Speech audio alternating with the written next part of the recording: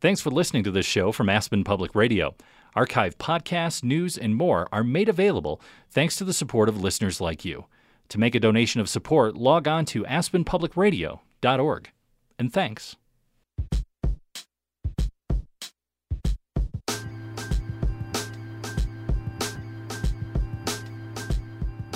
Good afternoon and welcome to Valley Roundup, a review of the week's top news stories in the Roaring Fork Valley. I'm Roger Adams. A forest fire near Glenwood Springs dominated the news this week, and in a moment we'll get an update as the fire is coming under the control of firefighters. In Aspen, it was a firestorm of a different sort between local bars and a wealthy penthouse dweller who says it's all just too loud. They've been calling the police, and it just kind of points to some of the inherent conflicts between luxury multi-million-dollar real estate mixed in there with restaurants and bars. The town of Basalt debated its own loud noise this week. Basalt also unveiled a compensation formula for families it plans to force to move from a trailer park. Because it's a trailer park, it has sort of really relatively low-income people in there. These are people who, for a variety of reasons, can't afford or manage to be anywhere else. The artist Christo is running afoul of environmentalists with his latest art installation idea. Also this week, we reported on the new film Gasland 2. The story has since taken off in cyberspace, and it grew legs in the ongoing national debate over fracking. We'll talk with our own Elise Thatcher about her reporting. It's all coming up now on Valley Roundup. On Monday, lightning sparked a forest fire near Glenwood Springs. It came to be called the Red Canyon Fire. As of right now, the blaze is more than 75% contained. Evacuation orders have been lifted, evacuees are returning home, and the firefighting crews are beginning to be reassigned. The fire burned close to 500 acres, though it involved no structures and there were no reported injuries. At one point, there were more than 120 firefighters on the ground and several air crews dropping water and fire retardant from airplanes. More than 15 families were evacuated to a shelter in Carbondale, and another group of residents had been issued notice to prepare to evacuate. Officials are confident they now have the upper hand and expect to have the fire fully contained by the end of today. They believe that most of the firefighting crews will be reassigned by the weekend. Their only concern, if any, is about the weather, which is predicted to be hot and dry through the weekend. Joining us now to discuss other top stories of the week in the Valley are Curtis Wackerly. He's the managing editor of the Aspen Daily News, and Andy Stone. He's the former editor of and now columnist for the Aspen Times. Welcome to both of you. Good to be here. Thanks for having us. So what was the top story of the week, in your guys' opinion?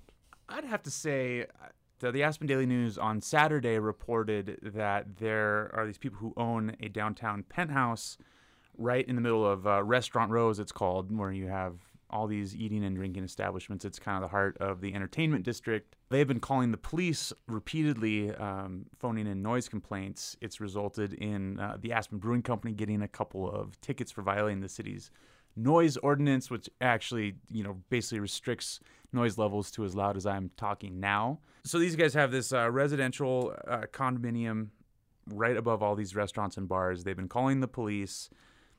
And it just kind of points to some of the inherent conflicts between, luxury multi-million-dollar real estate mixed in there with restaurants and bars. It kind of took off. I mean, the letters to the editor section just went wild. It reflects that the town really still has some spirit and some character here. Well, so speaking of blowing up, it had an effect on a city council discussion a few days later where there's an application before the board for another one, a similar type of development where they want to they tear down an existing building, rebuild it, have a commercial space, maybe a restaurant, and then a nice fancy penthouse up top on the top of the building.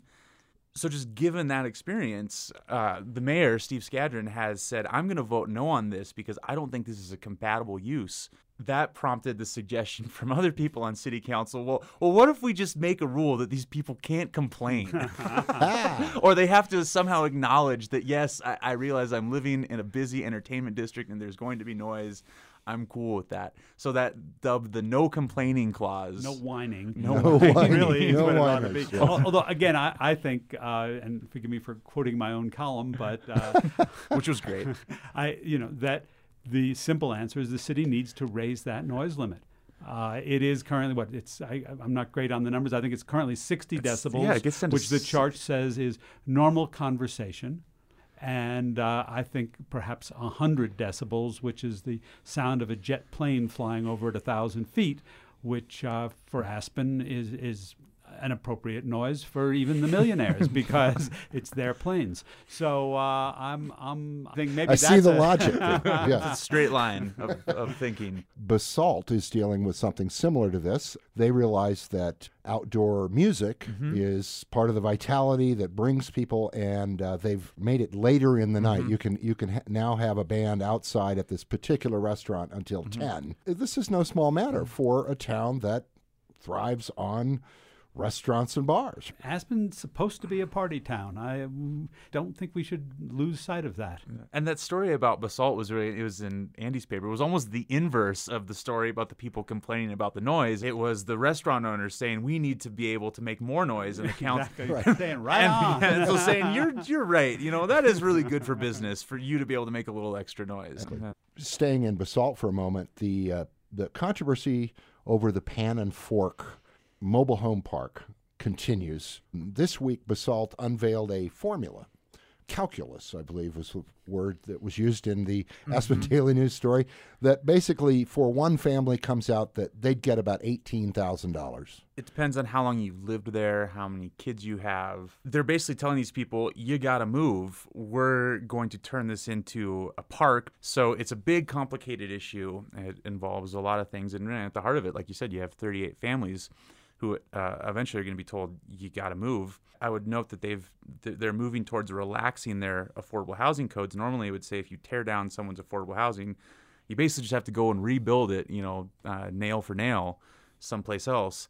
And they changed that to allow this, this payout, which is going to come to $18,000 or $24,000, which sounds like a nice bit of money. But as your article pointed out, for these particular residents, it ends up costing them $300 to $400 and almost $500 more per month than what they're paying now, and their average income is around $30,000 a year, I believe. Is that really enough to get you set up someplace else in a completely new home? We'll take a short break here. I want to remind you, you're listening to Valley Roundup here on Aspen Public Radio. I'm Roger Adams, and with us discussing the news of the week are Curtis Wackerly, managing editor of the Aspen Daily News, and Andy Stone. He's a columnist with the Aspen Times. You can get links to all of the stories we're talking about on our website, aspenpublicradio.org. Click on Valley Roundup.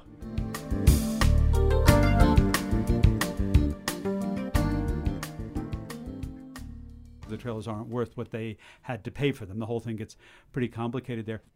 A few years ago, people were making these promises of there will be new houses for everyone. And it turns out, no, there aren't going to be. And the people who made those promises had no way of delivering on those promises, but the promises are still hanging over the whole project. And, on the one hand, Basalt, as you say, is looking at whatever it is, $20,000 to $30,000 at most per family. And, of course, the cost of building a new housing unit for each of those things would be 10 times that at least. In fact, one of the residents suggested, well, why don't you find us a plot of land somewhere and we just move our trailers there? And apparently that's too expensive, too. Yeah.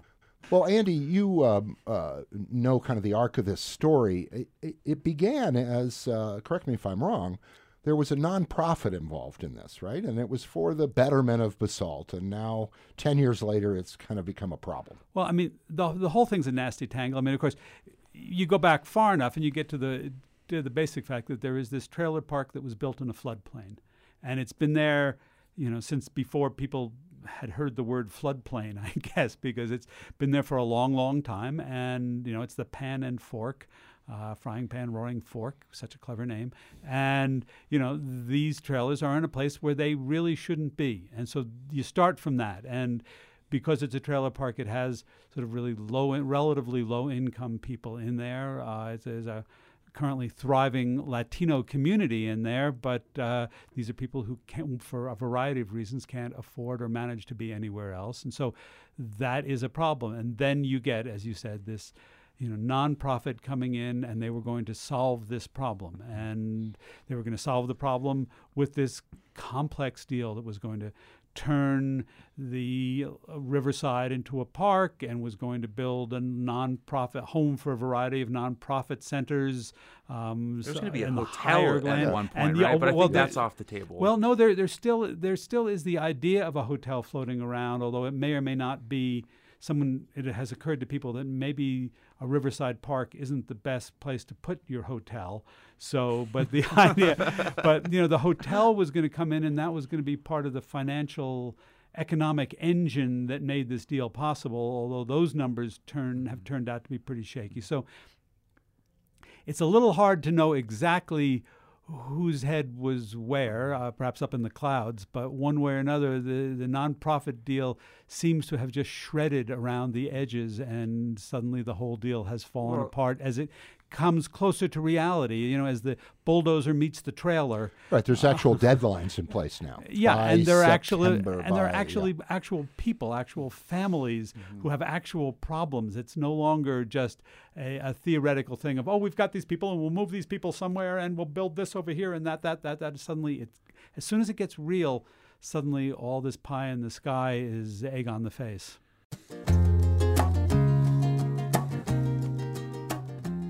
This is Valley Roundup on Aspen Public Radio. We're discussing the news with Curtis Wackerly of the Aspen Daily News and Andy Stone of the Aspen Times. For Aspen Public Radio, I'm Roger Adams. Links to everything we're talking about today will be found on the Valley Roundup page on our website, aspenpublicradio.org. There's also audio there if you missed any part of today's show.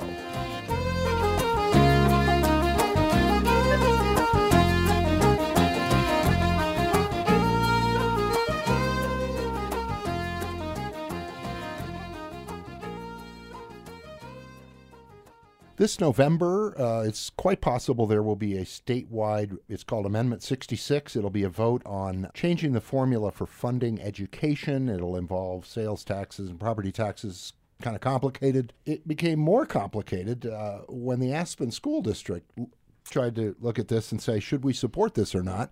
It's a dilemma, and I believe it has to do with some clauses in Amendment 66 that could come back to hurt Aspen. This came up, the school board members, 3 of them, had one of these joint meetings with the Pitkin County commissioners, and this is a big issue. The commissioners kind of wanted to know where they were at with this. And the answer was, well, we're kind of struggling because, yes, it's great. We want to support education statewide. The catch is that this new state funding system that would come into place if this – so first of all, it's an income tax. It's a bump up in state income taxes that would raise about $1 billion a year for education, which would go a long ways towards stabilizing. Education funding in Colorado is always really tough. We have these conflicting constitutional mandates. It's always hard to have a good, stable funding source that the schools can rely on.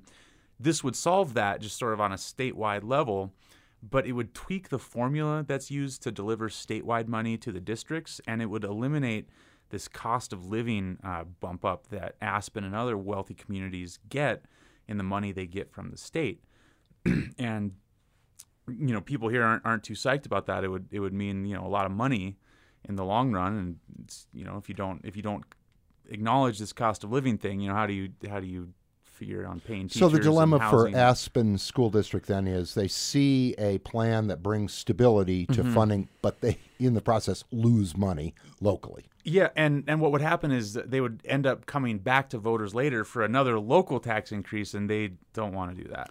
Aspen has long had conflicts of this nature because there are a lot of people here who want a really good education for their kids, and because there's a lot of money floating around this community, there have been a lot of resources, but it comes into conflict with the statewide needs and state mandates to balance educational spending across the state and across districts. So Aspen is frequently in conflict with, as you just said, we have something that's good for the state as a whole, but could wind up being bad for Aspen, and it's a very difficult conundrum.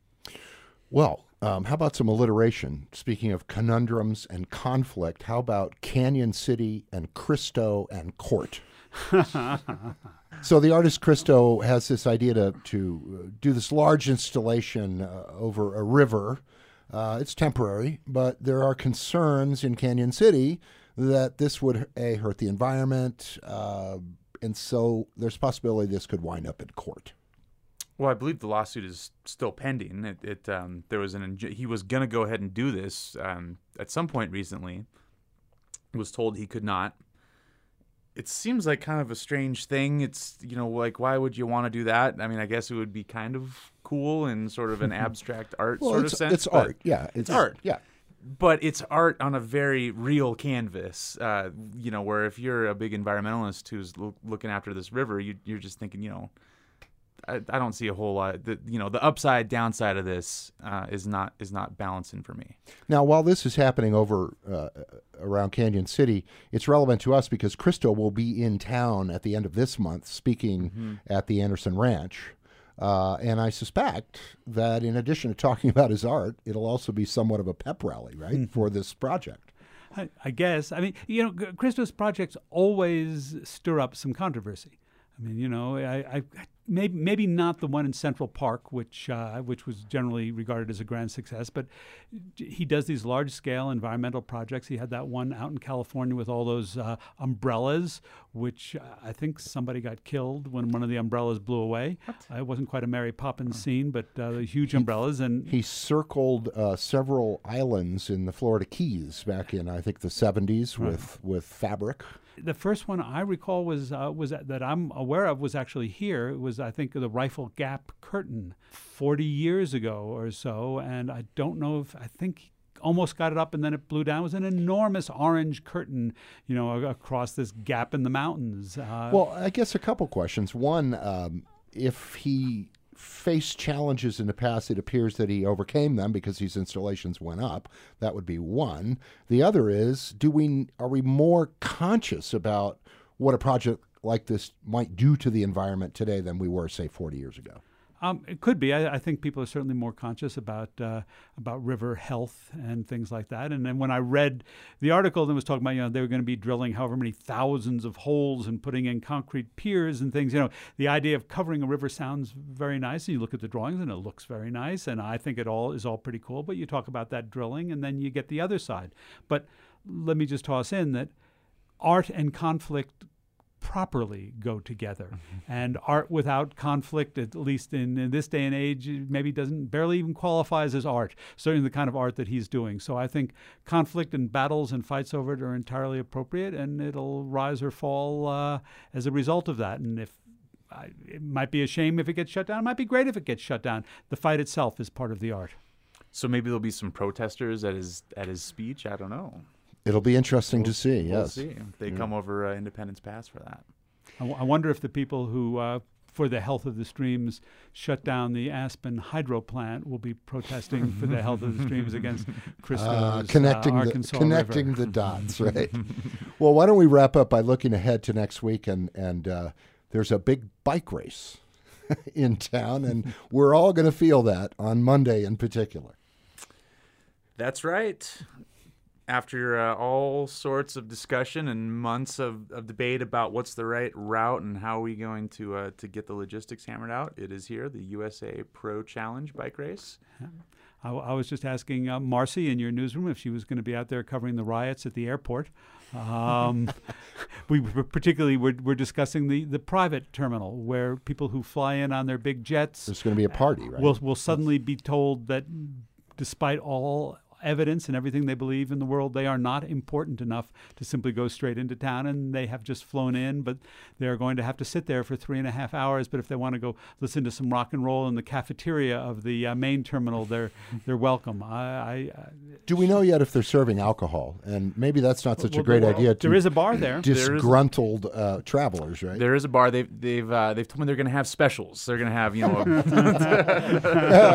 the sitting and waiting special. Yeah. But they will be able to get into town by bicycle, I believe, right? You can take the bike path into town. So I think if we get a fleet of those, let's get recycle on this. Exactly. Yeah, get those bikes out there and let them pedal into town. So this is the third year of the Pro Challenge in town. Has it matured? Are the merchants going to realize money this time? Depends on who you talk to.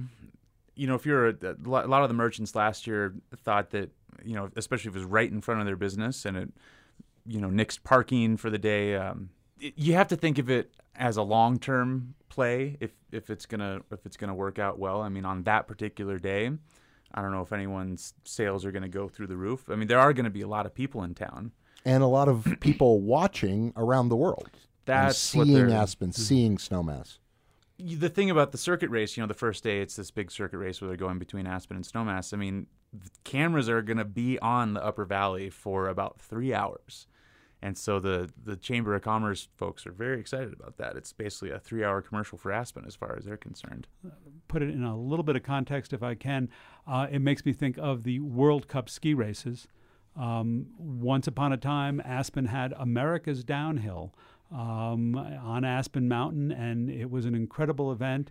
And then one way or another, Aspen decided, we don't really care about these World Cup races, and let the races go. And then people realized that giving up those races was a really bad thing, even though it may or may not have had a direct impact during the races. Maybe those racers didn't hang out in the bars, but the fact of the matter was it was great publicity for Aspen. It brought people to town. It brought attention to town. But we never got the downhill back. Vail got it. Vail got the downhill, and America's Downhill, we have a great course here, but it doesn't get used for World Cup anymore. We've lost that. And I think this bicycle race has some analogies there. So if you are an economic planner or thinking about economics in this town, if you take the macro view, this is a good thing because it puts, as you say, it's a 3-hour commercial.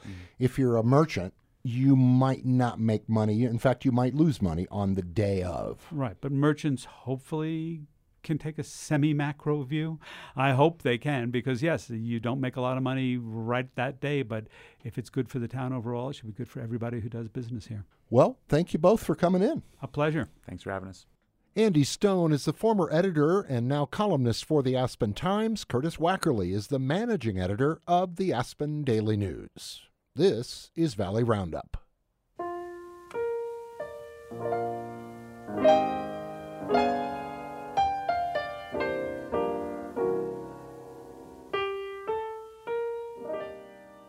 This week, our reporter Elise Thatcher did a story about the new documentary Gasland 2, which was screened on Monday by Aspen Film. Following on the heels of Gasland, the movie is an indictment of oil and gas drilling and, in particular, of hydraulic fracturing or fracking. The film's director, Josh Fox, is also under fire for his work by critics who claim that he plays fast and loose with the facts. Elise did an interview with Mr. Fox and with some of his critics. The story then grew legs on the internet and has become a point of discussion about Fox and his methods. Elise joins us now. Welcome. Hi, Roger.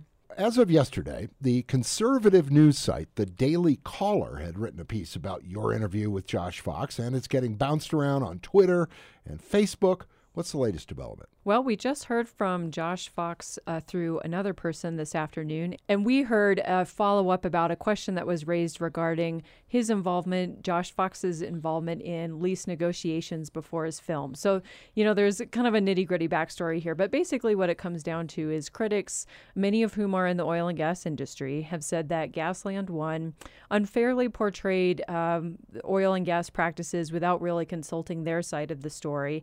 And part of the response to the film has been general anger, but also pointing out certain things and saying, but this doesn't make sense. And one of them was brought up in a documentary that was designed essentially to debunk Gasland in its entirety.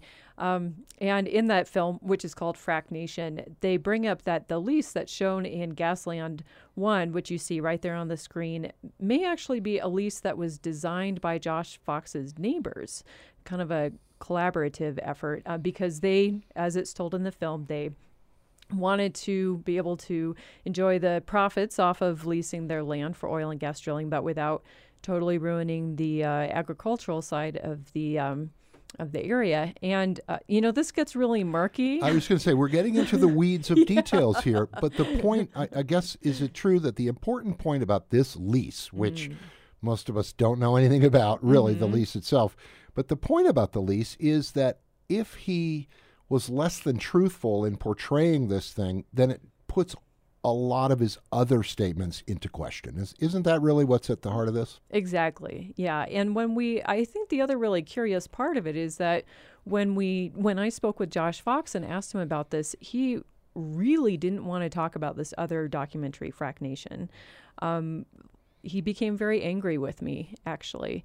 And it was surprising to me because I felt like in his first film, Gasland 1, he does provide a lot of documentation or details to support what it is, the message that he's trying to send and the story he's trying to tell. So it was surprising that he wasn't able to quickly answer about a documentary. And part of that is he felt like the filmmaker, who's an Irishman, went about doing his documentary, again, this is Frack Nation, in a way that was unfair and tremendously unfriendly. I think at one point he may have even physically attacked Josh Fox. Okay, so basically we've got two sort of dueling filmmakers here, Yeah. but at heart really is a story about oil and gas drilling, about fracking. It's on people's minds, especially in areas where drilling goes on, i.e. the Roaring Fork Valley. Obviously, this film has been an important part of that whole national discussion. And what you were trying to do, correct me if I'm wrong, is just let's look at some of these controversies and see what the facts are. And you ran into difficulty from the filmmaker himself. Yes, in a way that was very surprising because when I was talking with Josh Fox, he really reiterated that he believes he's a journalist and that he said that, we checked all of the facts in Gasland multiple times. He really stands behind his work as being thorough and truthful. And at the same time, what I'm hearing from other folks is they feel like the story has been manipulated. It was really interesting to me. So we talked with a reporter from Energy Wire, which is all things energy. And this particular reporter, you may recognize his name, Mike Sorahan. He used to report for the Denver Post. He says fracking is my life in the sense that he spends so much of his time reporting on it. And he says that at this point, he feels like Josh Fox has become an activist. So an activist with a camera. And this reporter, in essence, fact-checked the Gasland movies. Mm-hmm. Yeah.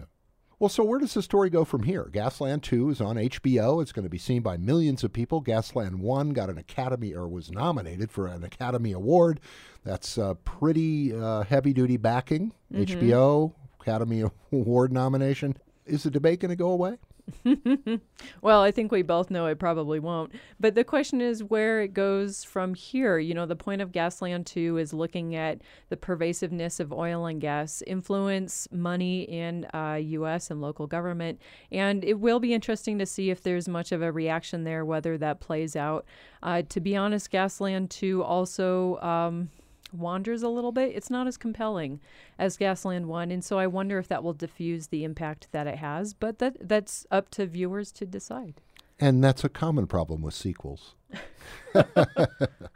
Elise, thank you very much. I want to remind all of you listening that we have all of the stories, all of the reporting on this on our website, aspenpublicradio.org, including the raw, unedited interview that you did, Elise, with Josh Fox. Worthy of a listen, I would say. It's interesting hearing him in his own words.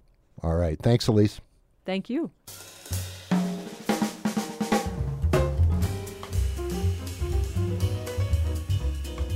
And that's our show for this week. You've been listening to Valley Roundup here on Aspen Public Radio. Thanks today to Curtis Wackerly, Andy Stone, and Elise Thatcher. The Download with Rob St. Mary is on a 2-week hiatus. Audio of today's show and links to the issues we discussed will be posted on our website, aspenpublicradio.org.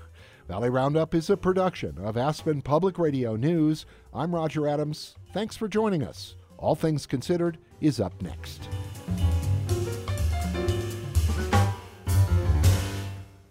Thanks for listening to this show from Aspen Public Radio. Archive podcasts, news, and more are made available thanks to the support of listeners like you. To make a donation of support, log on to aspenpublicradio.org. And thanks.